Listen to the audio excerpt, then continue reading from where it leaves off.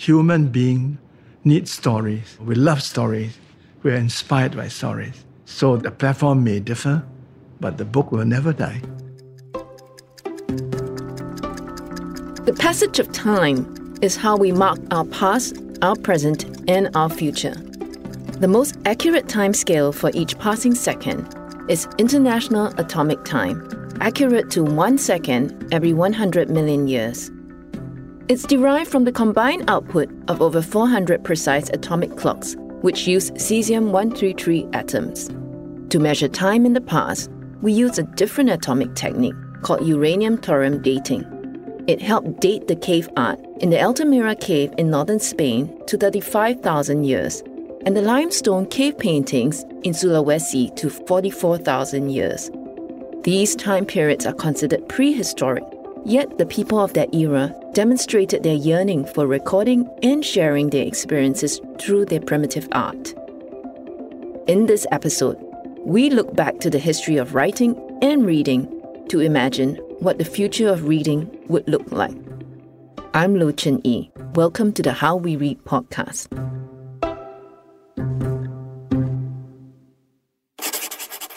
Chapter 1. Tablets and Scrolls.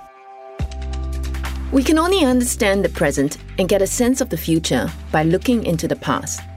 The history of reading is inextricably tied up with the history of writing and various technological tools that make reading possible. In ancient Mesopotamia, the technologies of writing were simple. Damp clay would be shaped by hand into a tablet. The scribe used a stylus, often made of reed, to inscribe cuneiform characters. Baking this clay tablet made the notes permanent, or one could erase and reuse the clay. Other milestones in the development of writing tools would be the creation of vellum, a fine parchment made from calf skin, ink made from soot mixed with gelatine, and the humble pencil, which came into widespread use with the discovery of large deposits of graphite in an English mine in the 1500s. One of the most significant developments was the invention of the Gutenberg printing press in the 15th century. Page output was increased by almost 100-fold compared to hand printing, and the associated cost reduction allowed the printed word to travel across time and space. Ng Ka-Ge, publisher at Ethos Books. When we talk about a printing press, the word is very indicative. A press. In the earliest days, a printing press would really comprise of a platen. It's a movable block that is then pressed onto a base with the paper in between to take the ink. That's why it's called a printing press. In the earlier days, it was the mechanization of the process of putting ink on paper that the press revolutionized how writing can be made popularly available. New printing technology made access to reading materials ever more convenient. The newspaper that we know today, consumed as a physical broadsheet or online, is a product of technological advancements and growing literacy rates. Its forerunner was public announcements distributed as posters or pamphlets, often focusing on a single piece of information, such as a battle, disaster, or celebration. Printing press meant that more news could be captured and disseminated to larger audiences. When we move to digital printing, we are talking about two things happening. The software evolving so that you can now represent image and text using digital data. And then you talk about the printing press itself. So the current printing presses, they have evolved such that it is no longer single sheet fed. In the past, they feed it one piece by one piece. But now, if you're printing newspapers, you have roller paper. So you need to also develop paper such that it can now come in this roller format. The presses that print newspapers, you can imagine how many copies they need to generate. It's about 20,000 per hour. I suspect it can be even higher than 20,000, but you can see that it's an exponential increase already. Reading is dependent on having a sizable readership. Where there is a market for information, for news, and for stories, publishers can earn a profit. Prior to this kind of mass dissemination, you need to be able to produce en masse. with the development of printing presses that can churn out 1,000 impressions per hour, that was the next jump, if I'm not wrong, from 250 to 1,000. You start to then have the concept that I can actually create a market where I am linking content producer to readers. Beyond economic benefits, publishers are driven by their sense of duty. Newspapers fight for freedom of the press, and authors and publishers insist on giving voice to diverse individuals to ensure public hearing through publications. Books are embedded with values, and publishers see themselves as movers and shakers of ideas. The press made that possible, the idea that you have a common pool of knowledge and then can build on this shared knowledge to create a sense of unity and identity. It's more than just publishing. I find that in a way, when we work with media and publishing, we are dealing with concepts of community, of the individual in relation to society. Reading then becomes really important because it is the common act that can bind you to more than who you are individually. Through reading, we come to share a common view of the world or see diverse perspectives around a single issue. It is one way to open our minds and to learn more about the world around us. Chapter 2. Reading to Understand. The history of reading is that of widen access, increase reading materials, and improve literacy rates. Historians have pointed to World War II as the impetus for higher literacy expectations and the beginnings of systematic mass education in the United States. Reading rooms were created in the mid-19th to 20th century in England for the working class to access books as a way to educate themselves and for leisure. In Singapore, the first library, the Raffles Library, opened to the public on 4th September 1874, and for an annual fee, subscribers could loan books to read. Angelia Poon is an associate professor from the National Institute of Education. She researches Singapore, Asian, and post-colonial literature and is the co-editor of various anthologies, including Writing Singapore, a historical anthology of Singapore literature. Reading is a process of making meaning from text. Reading is a pleasurable, solitary process. Initially solitary, until we discuss what we read, discuss how we make meaning from the text collectively.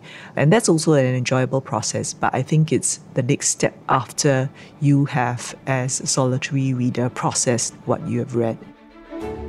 Though often seen as a solitary pursuit, reading can create a sense of community, as a good book can generate meaningful conversations. Discussion allows you to bounce ideas off someone else. It's always good to talk to another reader to get a different perspective. Hearing from someone else, a different reader who comes from a different background from you, who's had different life experiences and who may have a different interpretation of the text, will allow you to reassess your sense of the text and perhaps give you a new opinion. You could revise your opinion, or you could perhaps come to a firmer sense of what you originally felt about the text.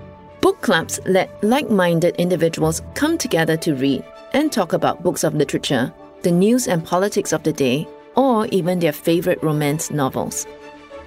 They serve quite a big, important social function in building a sense of community.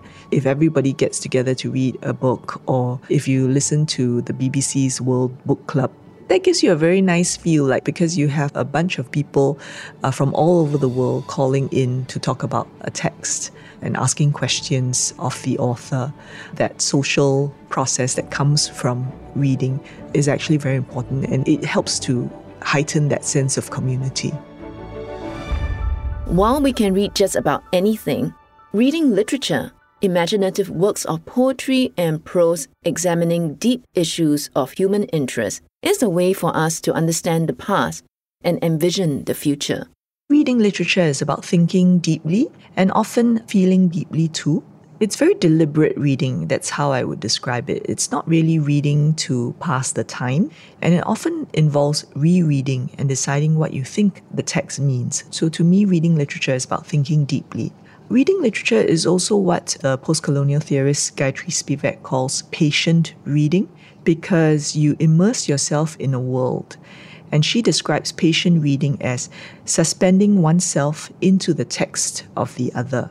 In reading literature, you encounter worlds that you may not be familiar with, but you're open and willing to take a chance to learn more about that world and to put yourself into that world. And in reading and encountering these worlds, you have to negotiate with meaning. You have to ask questions of yourself, of your own assumptions. So it's very far from being a kind of passive consumption of a text.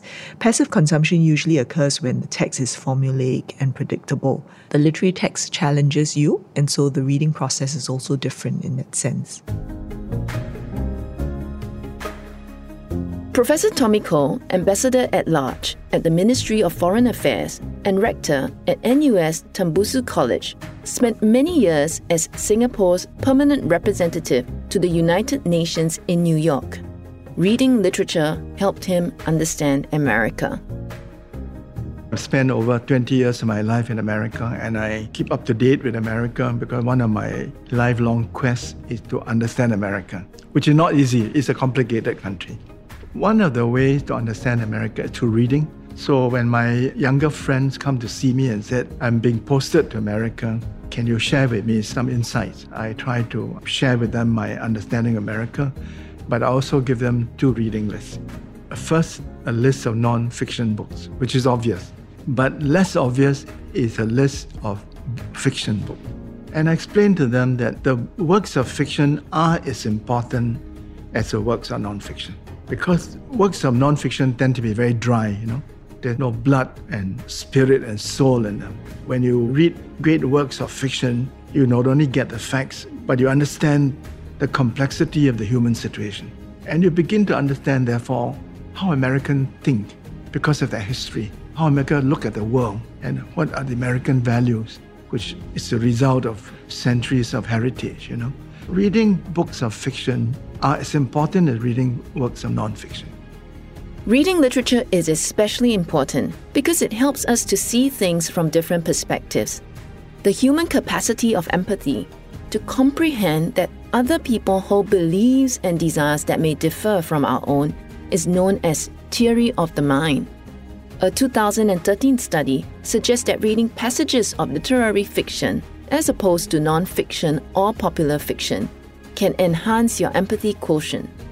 EQ is a crucial skill for getting along in a complex and multicultural world. Reading literature is important for the future in 2 ways. One, we need literary texts to help us imagine the future and the possibilities for social change, because literary texts are challenging texts. They are usually inventive, they provide a different perspective on things, and they give you a singular kind of experience. Secondly, reading literature is important because it helps us to establish a past and a tradition. A lot has been said about tradition and the canon, but it doesn't mean that it's not there, right? We can talk about inclusive canons, shared traditions. Reading literature is important for the future because we need to build shared traditions. And I say that in the plural so that we can be as inclusive as possible.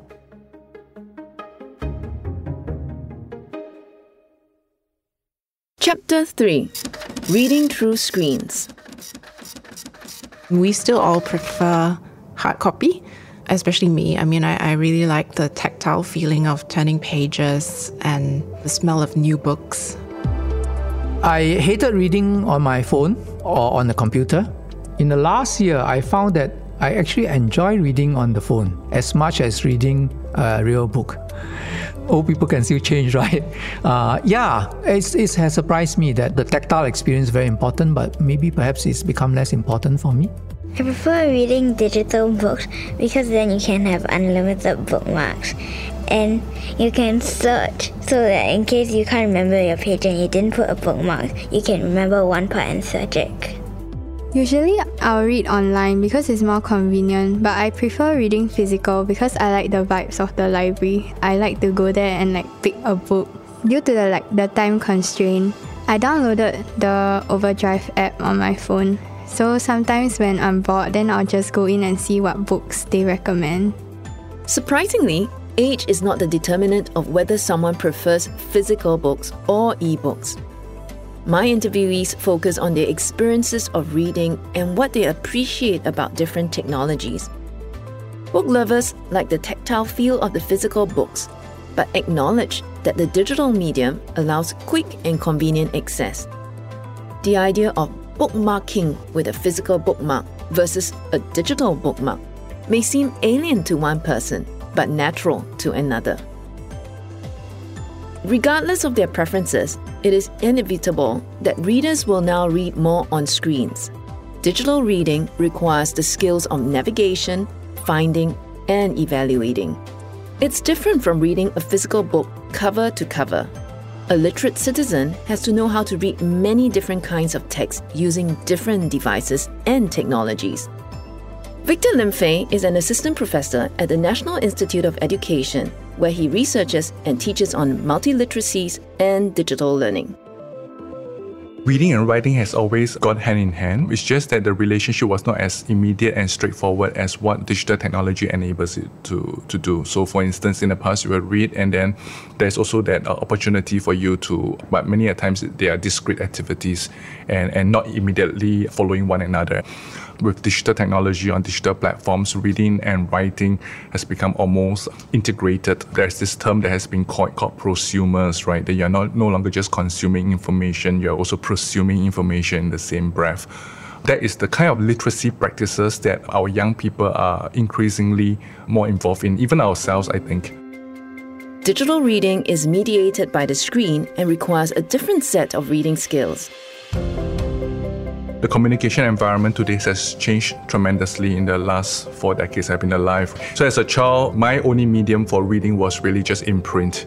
But today, digital reading is more common than ever due to the access and affordability of mobile devices, the prevalence of multimedia communication, and the prevalence and the pervasiveness of social media in our lives in this digital age. People have described this as the multimodal turn. This multimodal turn has led to a change in the kinds of texts and the images we consume on a daily basis. Scholars like Günter Grass and Theo van Leeuwen have described this as a multimodal turn, where information, the things that you read, is expressed not only just with language, but in orchestration with other modes of meaning making. He did a study in the early 2000s where he looked at university textbooks, science textbook in particular, and you would think that they are largely unchanged, but it's not true because it says that decades ago the science textbook was filled with words, but now you have a lot more images, photographs, diagrams, and figures in science textbook at the university level. So the big question he had was, what is gained and what is lost in this shift towards a greater multimodal way of representing information? The predominance of the visual means that individuals need to process these hybrid texts differently from word-heavy texts. Reading Charlotte's Web as a physical book or as an e-book might be similar, but reading the news or a research article through different mediums may result in us arriving at the information through contrasting routes. We have to account for attitudes, comprehension levels, and reading tendencies when using devices. There have been some studies that look at how readers will instinctively activate skimming and scanning reading strategies when they are reading via a screen.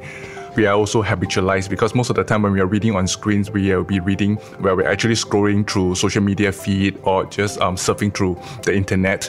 Instinctively, the skimming and scanning strategies will work. But when it comes to, for instance, the need for close reading, so when students are doing comprehension assessment via screen, many a times they will also instinctively activate their skimming and scanning strategy, which is an issue because we want them to be guided by the purpose of reading rather than just be influenced passively or instinctively by the medium in which they are reading through.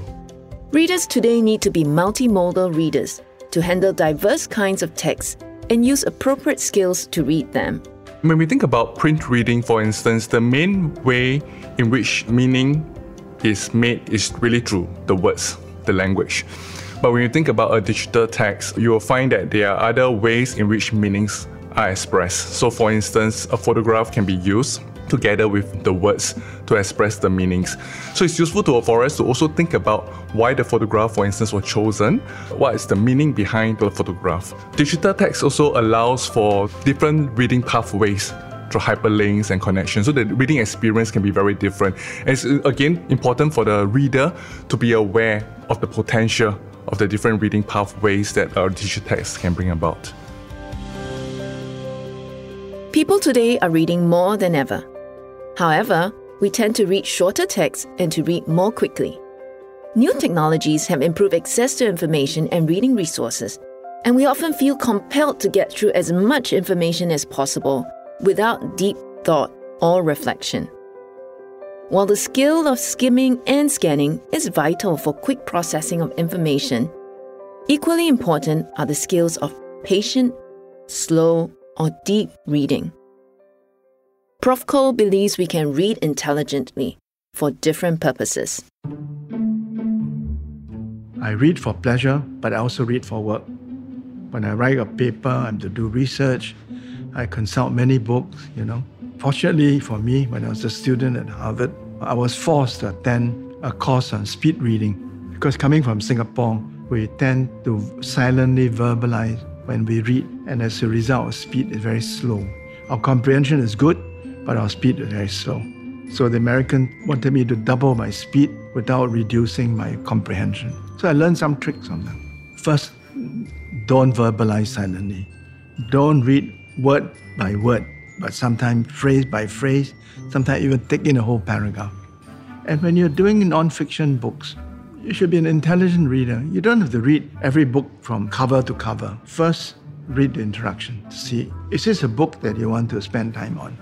Read the first chapter, last chapter, and then decide, do you want to read the rest of the book? Sometimes I read the first and last chapter, I say, no, this book is not relevant to my research, or it has low value, for me. So I put it aside. Other books, once I read the first and last chapter, I say, wow, this is really an important and insight book, and I want to read it from cover to cover. For fiction, it's different. When I acquire a book of fiction, first I start reading and I ask myself, is this a writer I want to read? Can I connect with it? Do I like the story? And if I say yes, then I read it much more slowly than a book of non-fiction. Sometimes I'll pause and say, wow, this sentence is so beautifully written, I want to think about it, To be a smart reader means you read books of fiction and non-fiction differently, where you read books of non-fiction in an intelligent way so that you can read many books and get the gist of the book. As we come to the end of this podcast, we return to the ancient clay tablet. The word tablet takes on new meaning in our modern society. The tablet is now a portable computer device with a large display that can be used for reading, writing, and various other tasks.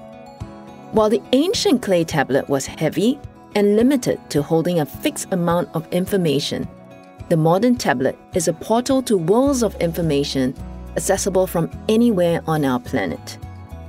In a world where readers are shifting their consumption of books from printed to e-books, and trends indicate a preference for shorter texts, is the future of the book under threat? Is there a world coming where literary work that invites deeper consideration by the reader is no longer needed?